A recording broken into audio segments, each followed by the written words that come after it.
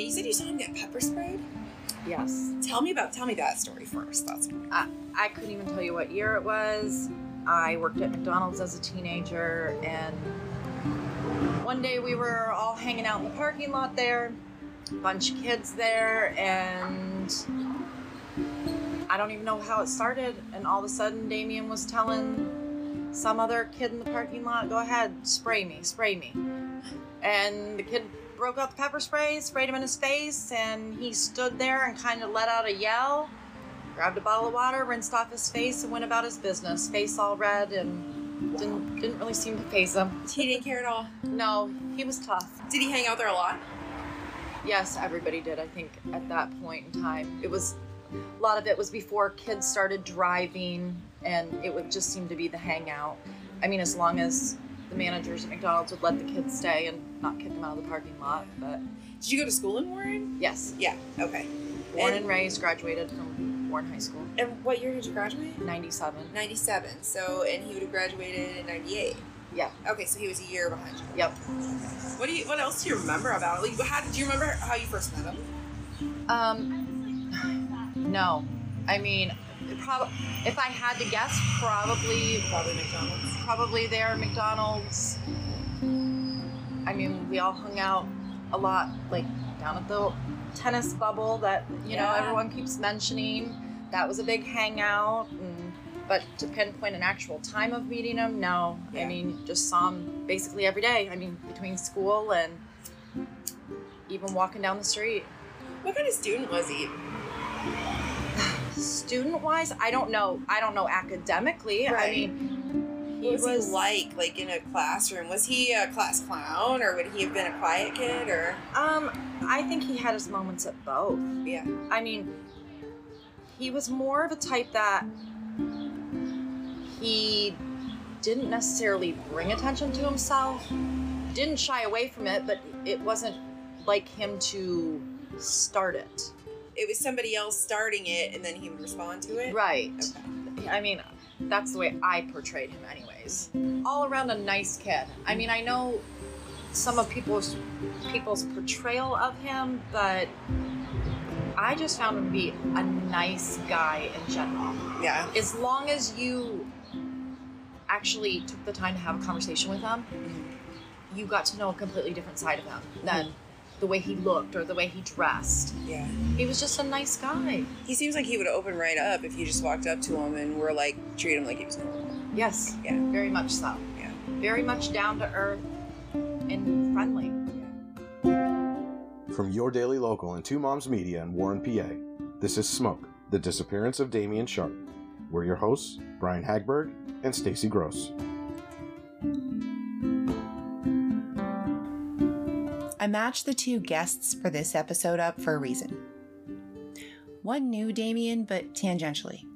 She saw him at the same places, at school, local spots. Like so many people who've talked to me, Jody Hollabaugh says she wasn't exactly Damien's friend, they ran in the same circles. The other, regional author and researcher of historical mysteries around northwestern Pennsylvania, Jim Baumgrantz, didn't know Damien at all, and because Damien's case is 20 years old, rather than 200, he's not super familiar with the details. So why have him on?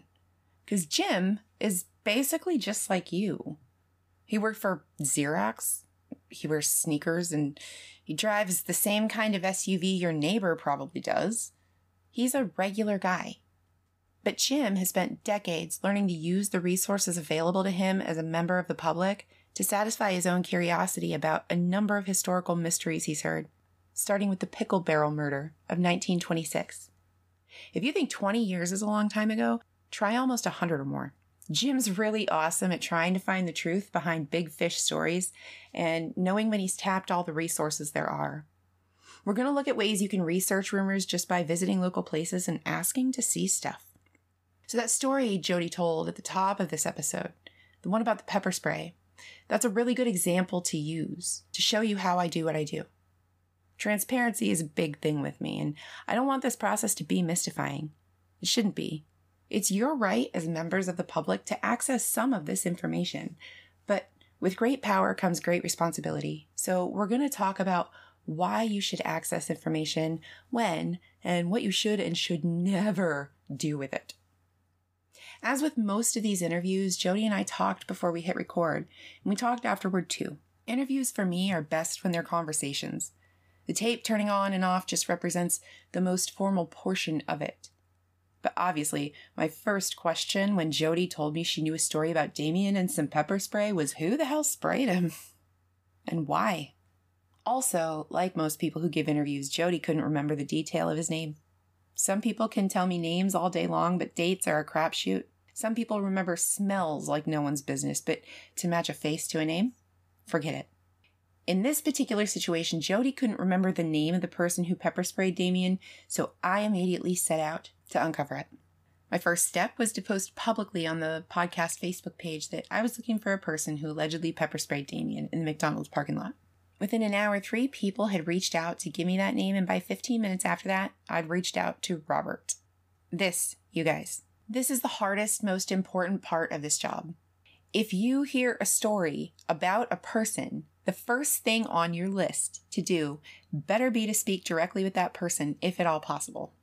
I've used every social media account I have to reach out to folks, and failing that, I've used research databases like Been Verified, see if I can find a phone number or an email address with a high likelihood of still working. There's the library, the historical society. We'll get into all of that. For the most part, though, I reach out on social media, and if the person agrees to talk to me, we text or call each other, or we set up a time to sit down. This was a pretty minor thing. Part of my job is to ensure, to the best of my ability, that I've done my due diligence in reaching out to everyone I possibly can to A, let them know what I'm doing, and that my goal is to publish what they tell me. B, to verify that the story I've heard about them actually happened in some fashion or another. And C, to ask them to share their version with me. I tend to open with new people pretty bluntly.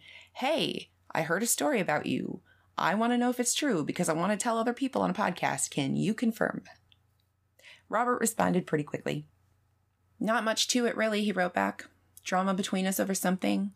I saw him thinking he was going to fight me, and it happened. Robert went on to give me more information, and because it's not relevant to me being able to say to you, Robert told me he pepper sprayed Damien, I won't share it here.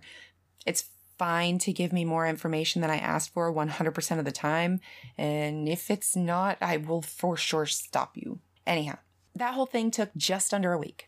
From collecting Jody's interview to sitting down to annotate and master the audio, to realizing I did need to find out that guy's name, again, not on tape, but discussed. Due diligence is important, to trying to find out who I should reach out to as the sprayer of said pepper spray, and then reaching out to that person and verifying the story. With a project like this, the only thing I can really do is collect those stories in your own words and share them in exactly the same form, and see what happens when people listen. Memories aren't perfect, businesses go out of business, people pass away, they retire.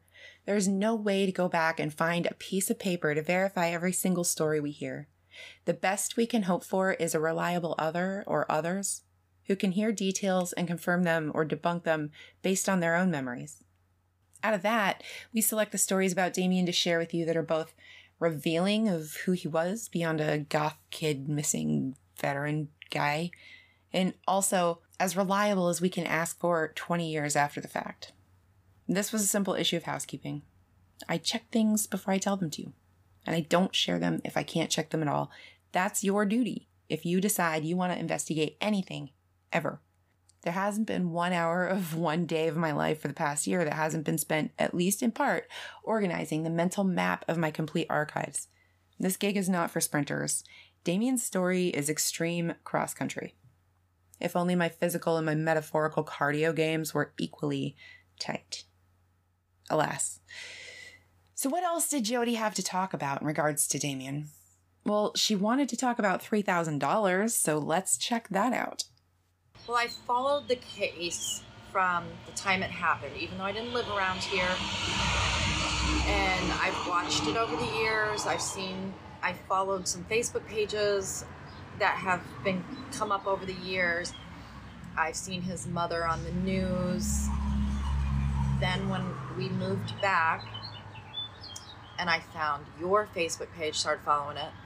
Then, I don't know, my husband and I were talking one night, and he we hung up the phone and I told him to go listen to the podcast, and he called me back and he said, hey, he said, we need to offer up some reward money. He said, we have to give his mother some closure. And that's what it's about. I mean, it's about trying to get some people's attention. It's been too long. Somebody around here knows something. And if it's money that's going to make them talk. And if it's not money, I think that's telling too, you know? But I just think it's such a small town. And you can't tell me. It's been 20 years. Yeah. Time to talk. We're all older now. We've all got our own kids, our own families. Put yourself in his family's shoes. Turn and look at your children. I mean, we're getting to the ages now where most of us have kids almost that age now. Look at your child. What would you do if it was your kid? Time to start talking. His mother deserves to know. The story about Crime Stoppers offering up a $2,000 reward in June of 2011 is the only story I found in the Times-Observer for that year. There was one in August of 2010, and on April 12th of 2012, 2 small pieces ran on pages A1 and A6 for the 10-year anniversary. Said then board president Pete Carnevale for the piece, that it is possible that no crime was committed makes Sharp's case an unusual one for Crime Stoppers. Our rewards are based on information that leads to the solving of a crime. This is definitely beyond what we usually do. We feel it would help to have closure on the case. Janine Shanahan told reporter Brian Ferry that, I hope somebody takes the opportunity to call, not just for the money, maybe for peace of mind. Crime Stoppers doesn't need your name, and they don't even really want it, so if you're sketched out by the cops or by me, you should probably give them a call. The number is 1-800-832-7463. And I always wanted to transcribe a number into words on the radio, guys, so for my word people, that's 1-800-83-CRIME. Wow. I can cross that off my list. All right. So look, theoretically, you can call them up. They're, quote, residents working with law enforcement and the courts, end quote, according to a sparse website we'll link to in the show notes. Basically what happens is you get an ID number, they tell you how to call back and see if you've earned a reward with your tip, and then you get information on that call. If your tip led to an arrest, quote, you'll be told where to go and who to contact for your reward. I mean, yeah, they do make kidnapping movies that start that way too, but whatever. Look, if you know something about something, there's no easy way to do it, but if you don't care that much about the money, call Crime Stoppers because they're not going to take your name and you don't even have to pick up the reward.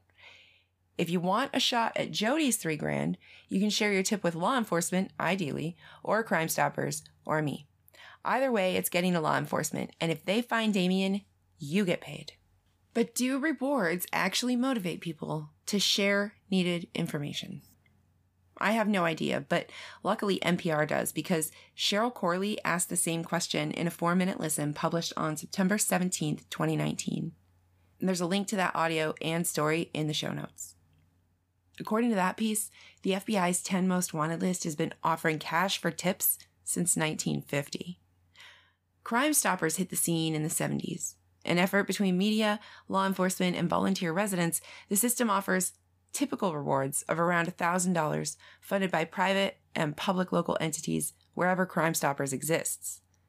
When the organization raises the dollar amount of its rewards, Crime Stoppers USA chairwoman Barb Bergen told Corley at that time, throwing more publicity and more money at the situation can increase the volume of information brought forward, but it doesn't necessarily do anything for the quality of that information.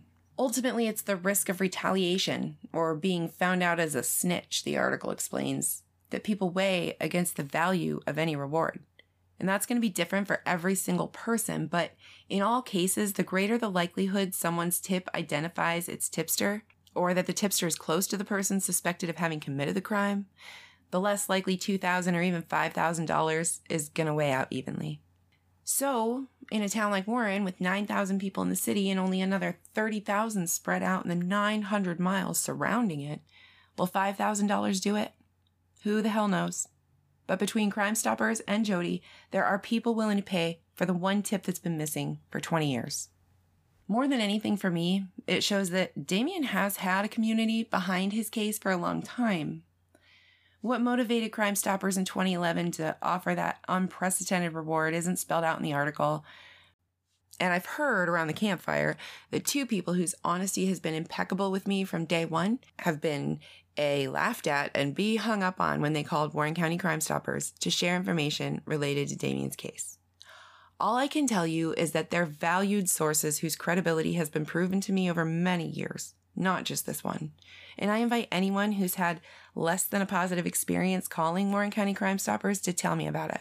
I'm not saying Crime Stoppers doesn't care about Damien Sharp. I'm saying if you felt blown off after talking to them, talk to me about it privately, and I'll get more information from its board.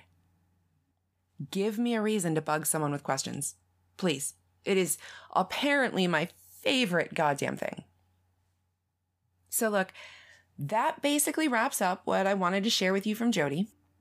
She talked a lot about Damien and a lot more about her speculation, thoughts, and feelings on his case, but that's available in bonus because for now it doesn't move us forward in the story. It's a great conversation like all of our bonus episodes. We encourage you to subscribe to hear it by visiting www.anchor.fm/letsfinddamien/subscribe. $5 a month gets you at least an extra hour of content per week, almost every week. Sometimes it's only half an hour, but this week it's almost 2 full hours. So people are loving it. We think you will too, especially if you want to hear more from Jody. I'm going to transition to a quick mid-roll now to let you know all about your 3 options for providing tips on Damien, so get a pen or your phone out because here we go for that. And when we get back, regional researcher Jim Baumgrantz.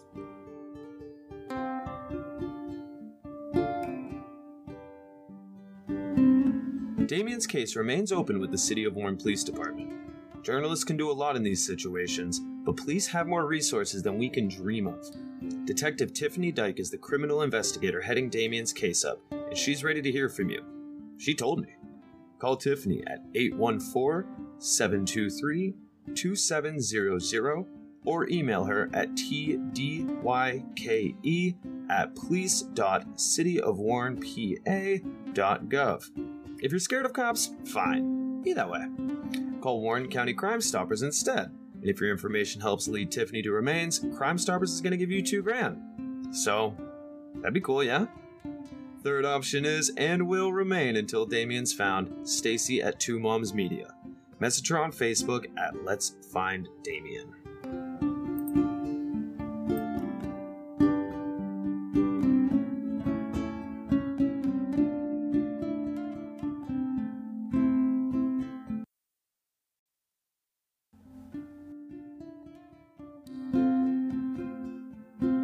So, Jim Baumgrantz has been writing the true stories of historical mysteries in the Pennsylvania wilds for years. Damien will be in his newest book, which he's currently writing, as he takes a break from murders in the Pennsylvania wilds to focus on missing people here for a bit. Here's Jim to tell you more. Part-time, full-time, I write historical true crime books, focusing mostly on Pennsylvania wilds, which is 12 and a half counties, as you know. They consider Center County the half county because it's north of 80. It's in the Pennsylvania wilds. I'm working on my 6th book right now, and it's actually missing in the Pennsylvania wilds. So it's all these people that went missing. So Damien will be in there, plus people from who went missing from 1850 until today. Present day. I have some recent ones in there. You were telling me about some crazy ones from back in the day too. This is going to be a good book. Yeah, it is. And I went out and asked people to email me because there's no records before. Actually, if you go before 1990, there's no lists. You'll see a few on the internet missing people, but most of them are gone to history. And even talking to the state police, they don't have a list of anybody missing. So I had to compile a lot of it just by researching the archives, and then tips. People have sent tips. They say my great aunt disappeared in 1930. We could never find out another mention of her, and then I start researching. Don't always find them. Sometimes I do find them. That they died in California in 1964. Obviously, never reached back out to their families. And that kind of ties into my own family a little bit, but I started this. That's actually how I ran into your podcast, because while I was researching murders, historical murders, I'd often come across, missing people, and I would just make a note. And I do have some missing children stories in my El County series, McKean County series, but I would just make a list, and I thought, to get away from murder a little bit, I'll go into missing people. And then I found your podcast. Yeah. And, then you were working on it. So, that's kind of what I do, writing, This goes back to the last episode where we talked about the overlap between missing persons and homicide cases. It also ties into what Pete Carnevale described as the unusual thing about offering a reward for Damien. There are cases where people just walk away. It's possible a crime was not committed in Damien's disappearance. There's always the possibility that he had an accident, fell, got hurt, couldn't get help, and was just never found. Now, I always try to think about things in terms of possibility versus plausibility, though, and for me, those theories just don't hold out. The likelihood that physical evidence wouldn't be found in the scenario of an accident is unbelievable to me. Not today. Not with the amount of increased use in the spaces where most people tend to think he wound up. Somewhere in Warren County's wild spaces. Jim was actually working in Warren County when Damien went missing, but he's going to talk about that toward the end of the next clip. What he's going to talk about first is the difference of reading newspaper accounts of murders and missing persons from the 1800s, the early 1900s, and in through the 50s and 60s. He describes newspaper coverage of murders, for instance, as more accurate, but I think it's actually that they're more descriptive, which means they're more editorialized and less based on just the facts. Listen to him describe it. You wouldn't find bones. What do you find as you're doing your research in terms of like contemporary mysteries and missing persons as opposed to historical, in terms of physical evidence being found? Do you find that it's harder for physical evidence to just disappear like that today as opposed to back in the day? Or do you find that it happens just as much now? Well, I think it's more tight-lipped now. Like the kid that just disappeared I was talking about down in Caledonia. They eventually charged 2 men with his murder, supposedly. Well, not supposedly, they really did. And then of course all kinds of stories come up. And if you read 3 different articles, you'll find, they found the body, had a bullet in the head and all this, but none of that was true. I think today, if you look up, there's a girl missing from St. Mary's about 20 years ago. The rumors, but there's no, you can't find anything online. You can just find that she was last seen at this house. Yeah. With 3, guys from Buffalo. Yeah. And it was drug related, supposedly. Right. But there's no other information. You're going on what a cop told a reporter and what a reporter, interpreted that to mean and wrote down. And so you're already at 2 degrees of separation. Right. And so you are finding, like, this is my one big that I've gone deep on, and I don't have any frame of reference, but you find as you go through that a lot of times the accounts in the paper are not quite, it's like a big fish situation. Yeah, the murders in the paper are actually very accurate before 1960 before 1950, because back then they didn't cordon off the crime scene. So the reporters are often right there. Better than a cop, police reports that I've read, because the reporter would go in and he'd write down, he or she'd write down, well, there's blood in the corner and, splattered on the wall, and you wouldn't see that on the police report. Writer's brain, yeah. Because they got to see it. So actually, like a Damien's case, when he disappeared, I was working for Universal Health Services, Clarion Psychiatric. And I would go to Warren one day a week, Warren County. But, and I spent a lot of time on mental health, Warren State Hospital campus. Okay, yeah. And that's where I met a lot of my, consumers, customers, whatever. And I remember when he disappeared, because I actually was researching while I was working.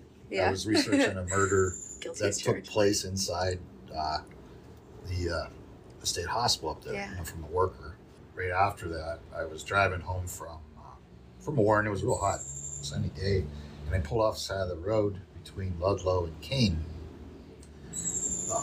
probably to relieve myself or whatever. But I noticed in the woods some clothes, Okay. Which I thought was weird. And then I walked over, and it was a pair of jeans and a shirt. And I know that's not. No backpack, right? No backpack, crutches. no. Okay. No, because I would have found it. But I thought, what the heck's, what is this? Because you find shirts once in a while, you find underwear, Right. you find maybe a sock. You don't find the pants. Right. in that. And What kind of party was this cat having? yeah, but it was so old that I knew it had nothing to do with Damien. Yeah.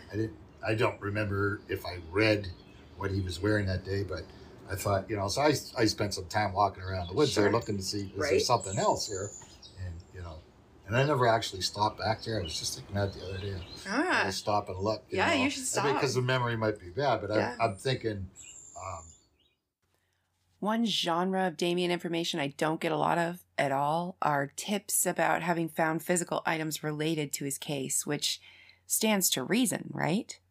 Recently, I did have one person reach out to tell me they found a physical item that they thought might be of evidentiary value but never said anything about it. So I'll be going through that tip to see if there's anything to suggest it's important to us and keeping you posted if it is. Memories like this, though, for whatever reason, are pretty hard to come by, at least for me. Jim doesn't believe that stuff he found was Damien's, and I'm sure it wasn't either, but it's interesting that not a shred of anything related to Damien ever turned up in the 20 years since he's gone missing. It's odd to me that there wasn't something turning up of his over the years. I often wonder how many people like Jim have stumbled on something kind of odd out in the woods but thought, hell, that could be a deer femur for all I know because I'm just out here hiking and I'm not an anthropologist, and also, do deer have femurs? Or just humans? It's confusing. You get the point. If you've ever been confronted with the skeletal remains of anything lacking a skull, could you clearly identify the species off the top of your head? Have you ever encountered a pile of bones or a femur random and lonely somewhere along some back trail? If you use the woods and haven't, then welcome to the wonderful world of outdoor adventure because you've clearly never been here before. I've had people reach out and say that they don't know if it was him or not, but they think they saw Damien downtown weeks, you guys. Weeks after he went missing. So how many people used those woods in the month between his actual disappearance and that first reservoir search in June of 2002? And then I'm straight back to that week between the time he was reported and the time he actually went missing. May 25th to June 3rd. That is such a vast amount of time for things to have been moved, changed, hidden, redistributed, what have you. Unfortunately, it's answers like these that just don't exist yet. So you have to break those questions down as a researcher into smaller questions and find something to start gnawing on. People make a huge deal about the research you've done as a journalist, and for good reason. We're in the business of telling the truth, and there's nothing at all better than a physical document to get a writer or a researcher's heart beating a little faster, because we know how much you maniacs love proof. We love it too. It's validating. It lets us know that we haven't been tarrying too long down the wrong path. Most often, those moments when we find the best documents happen during quiet, minuscule moments in the library basements and random sources attics, the law libraries, and historical society reading rooms. The absolute best is when it's not a hassle to get access to your records, and no one feels the need to supervise you while you do so. Here's Jim to describe that experience.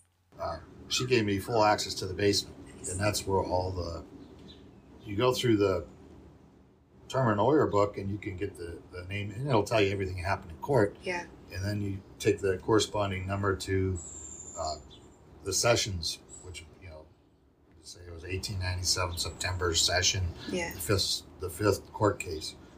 And you'll find a whole file on that murder.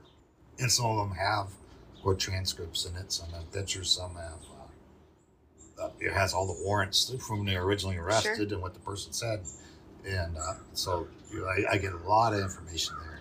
Yeah. But it's fascinating to me to watch how a case develops and how the narrative, the story, the living story of what actually happened changes through and it develops in it as it should. I think that's natural and right. But like, it's fascinating to see from the ground, the patrolman who arrests the guy to the time it hits court, the development of that narrative and who all is a part of that is fascinating. And then, so I mean, some of them are so old, it's comical probably to read them the way they wrote them even. I haven't really run into, though, a blatant miscarriage of justice, because a lot of them said they were innocent. But, I don't know. I mean, I haven't really seen that. I've seen a lot of guilty people, which I consider guilty, let off with a prime suspect because there was no evidence. Sure. Like the kid I was talking about earlier in Caledonia, where they just found shreds of clothes. Mm-hmm. They arrested 2 guys like 8 months later after they found the clothes because they had a camp in the area where the body was found, and 2 brothers were fighting in the camp, and the one brother said to his younger brother, they were fighting. He said, if you do that, I'm going to take care of you like I took care of Andrew Bateman. And that was enough to arrest him. And then since his buddy owned the camp with them, they arrested the buddy. So these 2 herdsmen, as they call them, were charged with Bateman's murder. But, I think even today, of course, they denied saying that. And sure. It didn't go anywhere because there was no body either, So, but, just to show they thought they had enough to police back that was 1907 then, by that happened, to arrest somebody. So if people like Jim and me and Brian can just go find out a bunch of information, how did we learn what to look for and where? For me and Brian, we learned in a newsroom, but Jim told me a little bit about what it was like standing on the edge of his first mystery and where he first went to figure out what truth there might be to it. Let's listen. So when you got started, did you have you want to go investigate some story you heard. Did you have any idea where to even start? Well, how I got into it was growing up, my dad, would tell me stories, and he always talked about, this pickle barrel murder in Johnsburg, and the guy was cut up in 11 pieces, and he was supposedly, put in a barrel, and then, the case was ruled, suicide, and, so how do you find out if that's true? Now, he told me this, when I was growing up in the 70s, so there really wasn't, there's no date, you know what I mean? Like, he just, this happened in Johnsburg. You don't know when it Urban happened. legend, right? Yeah. Because I didn't really believe it, but I always wondered, why would my dad make that up? That legend, that a friend of a friend told me, that's always ground zero for where you start. That's what you're starting with. It was a suicide. Like everybody would tell that story because it was, that was the infamous, legend. But you didn't know when it was. And, the libraries really didn't have, if they did have microfilm, I mean, I didn't see it. Well, of course, I was just a young kid then, so I wasn't going to go to the library. No 13-year-old is offended that there's not microfilm at the library. Right, So years later, though, I heard other stories too. My teen years, about a guy fed to the pigs, and then I wondered, is that true, or I was just thinking the guy that told me that liked to tell BS stories. So I thought, well, is that true? And around 2000, I'm skipping some parts there, but I had found some true stories from the area during in the past. But the pickle barrel murder wasn't in there.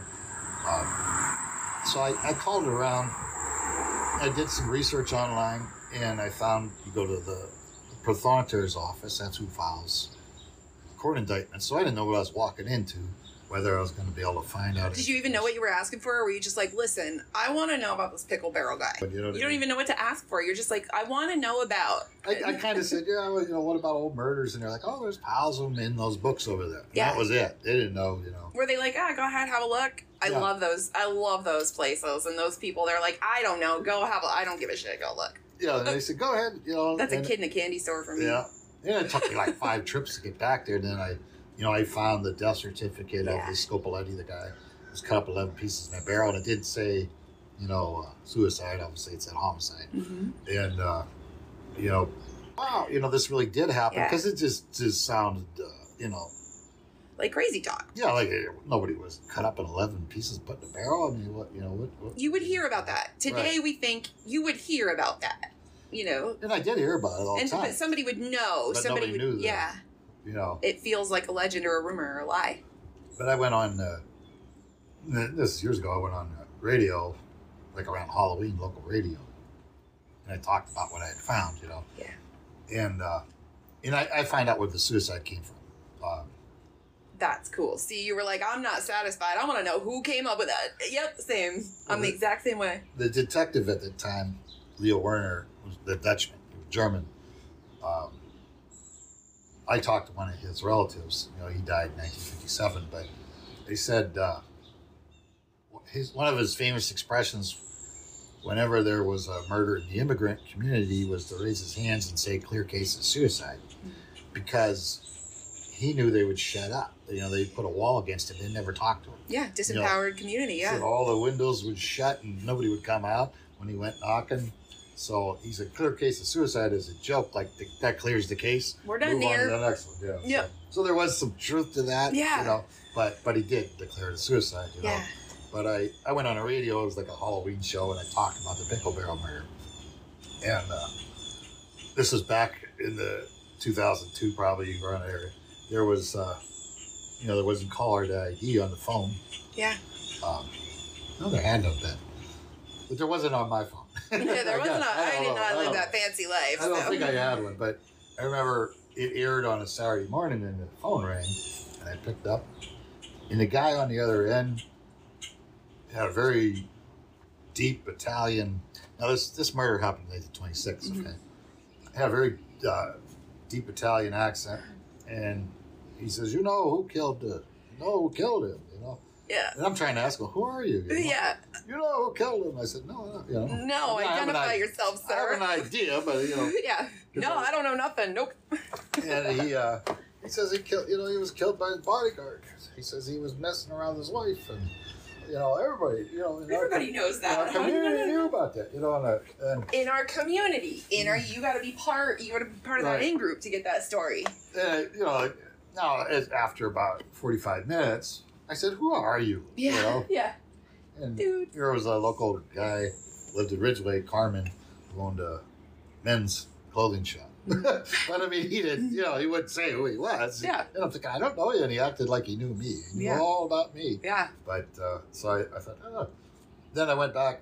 I assumed that's who did it, anyways. And when I did write the story finally in 2018,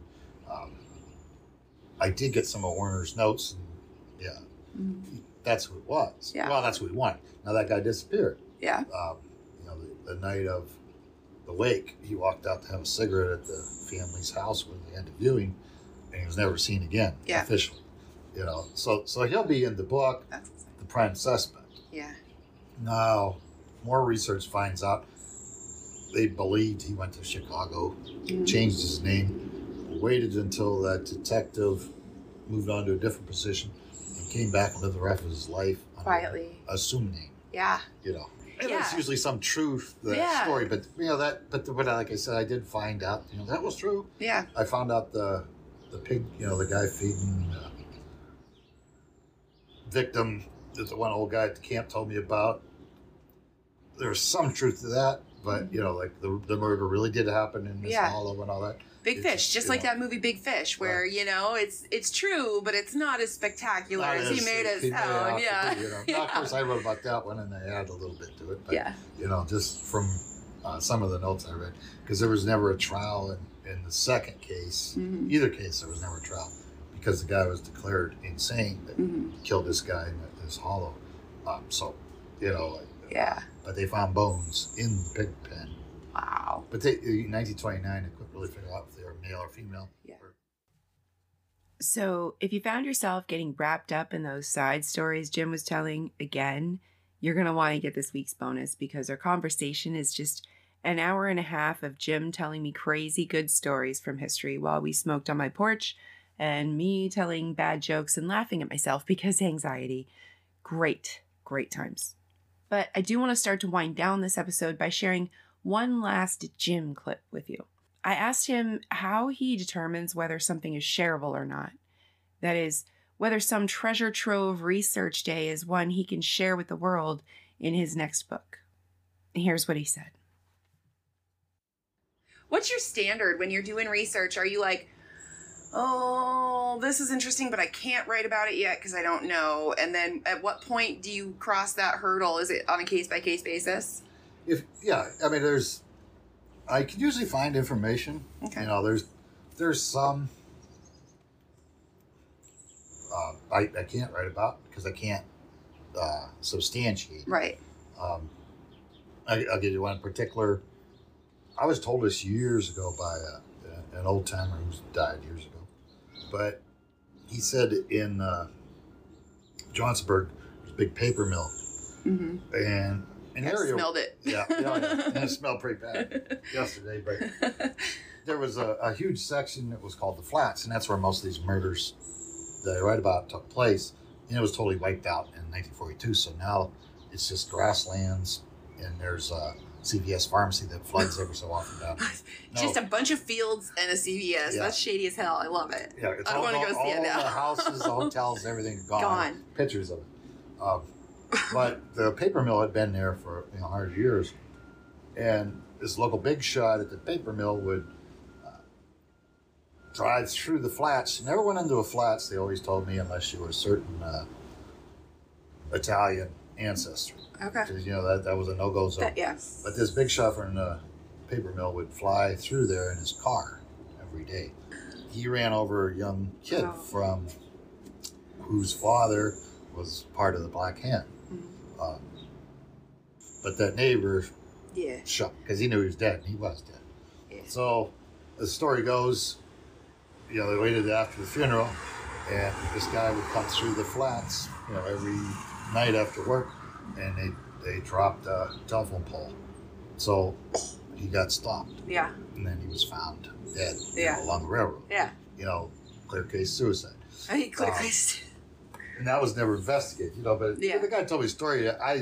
The problem I have with that is, and then I reached out to some people who knew, who would know, Yeah. who they're elderly, but they do give me a nod, yes or no. Yeah. They say, yeah, it is true. Yeah. Or, They won't give me the names. yeah. I haven't been able to. I find some kids that were killed by cars down there. Yeah. I haven't found Yeah. the name of the guy. And that's So I kind of, can't write about it. Exactly. And that's what's hard with this case, after my last episode, after 5, excuse me, after 4, everybody wanted to kind of know what that theory is. And, I have a Right. burden of responsibility to the people who shared information and also to the truth. Like, I'm out here for the truth. So do you ever come across a source and you're like, oh, this is bullshit, I'm out of here? Like, how do you evaluate your sources? Or not just people sources, but even document sources? What kinds of things are red flags for you? Well, it's hard to verify anything because everything I'm writing about Yeah. was before 1960. But you would think, you would think that nobody knows anything about these murders that happened in the 20s. I got it's not egg in the face, but I wrote a story, and I had a court testimony, where this girl, young girl, in Johnsonburg again. And I hate to keep saying Johnsonburg because they're like, We're not singling you out, Johnsonburg. It just so happens. But she had lived in a boarding house with her husband, and she was only 19. She was pregnant. She had already had 3 kids and pregnant 4 kids, I think. Mm-hmm.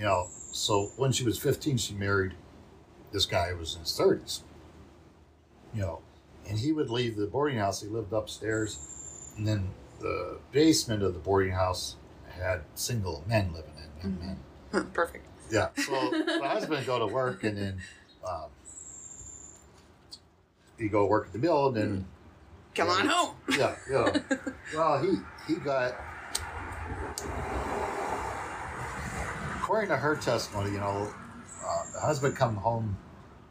Well, he went to work and he came running back to the house, and he caught a young guy from upstairs in bed with his wife, and there was a gun, on the post of the bed, and she pulled the gun out and she shot the guy in the head. And she said, he was raping me, and then she cried, and she said, he was doing this to me whenever you went to work, he would come up, threaten me, and, with a baby, kill the baby, and would rape me. And she said, I had told my husband about this, so that's why he come running back to see if he could catch this guy. Yeah. So charges were dropped against her, rape and all that stuff. And they, she was exonerated. And that would be the end of it. This is 1920 or whatever. So a couple of years ago, I was at a senior center, and I was discussing the case, and an elderly lady raised her hand. And she says, I grew up, right across the street from where that happened, and she was born in the 20s. She says, everybody in the neighborhood knew that was all a bunch of bullshit. She says, everybody was talking on their porches. Everybody knew. Yeah. She said they were having an affair, and the husband heard about it. He came back to catch him in bed, and she thought to save face, she pulled that She'd do pistol. it. Yeah. Yeah. That was immediately what I thought when you laughed, and then you looked real serious. I'm like, oh, I shouldn't have laughed, but no, that was my immediate thought. But that was the real truth. But you would never find that in a court. In a newspaper or courtroom, yeah. And it wasn't in her testimony. Well, of course not. Yeah. And the husband, quietly moved, the family away. But I thought, oh, geez, now I wrote the story. But the story's true. Yeah. According to court testimony. And that's what's crazy. And that's, I get a lot of people calling me when I publish it. My stomach hurts when I publish because I'm like, people are going to call me and question me. And I'm going to be like, listen, I know that what you're telling me might be true, but this is what I can say is what I found out. Now, if you want to come on my show and tell me that story, you can tell me that story. That's great. But I can't just come out and be like, hey, somebody said Damien joined the circus and that's what we're going to go, So yeah. I gotta have a resource to back that up, And that's, maybe that lady was, but I tend to believe her. Sure. And that's what's hard. That's what's interesting. The discrepancy between the official record and the public record is so different in so many cases. And there are times where in my guts, I'm like, that feels true to me. And this feels like bullshit in the public record. But what this person is telling me feels true. So I get a bug up my ass. I can't stop that. I'm going to find out a way to make that connection so that I can figure out if that's true or not. It drives me nuts not to know. And that's, those are, cases that I've written, that's not the only one. There's only two that I know. The side I wrote wasn't necessarily what happened. Sure. But it's what went through the newspapers, what went through the court systems. So, and that's the story you're telling. Right. That's the story you're telling is the story of the story, not necessarily the story. You're telling the story of the rumor, and you're attempting in these stories to puzzle them out, and you can't always do that. Handling, that's what I love about this gig, as opposed to straight journalism. Right. You can deal with speculation, and if you can be responsible about it. There's so many bad resources and people who would just make sensational stories out of nothing. But if you can find good resources, I love that kind of speculation. Yeah, with Damien's case. So what the hell does any of this have to do with Damien Sharp, right? Everything to the people who want to find him.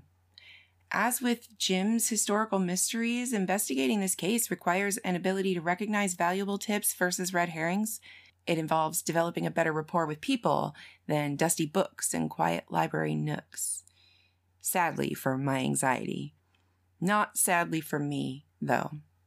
I mean, please know that I have a mild temporary panic attack every time my phone rings, but even if it's my best friend, because it's an interaction that I didn't get to prepare for. The way to the heart of this case, you guys, is through your stories. And I want to hear them all. It's from those first stories that I found my way to James on Prospect Street at the Mansions. And it's because of the months and months I spent in those library basements and Prothonotary's offices, district justice lobbies and microfilm stations, accessing public information and using it to ask questions of more and more people that I arrived at James with a theory. Again, memories and a lack of hesitance on the part of officials from the time to share information would be the gold standard here, but I don't expect those anytime soon.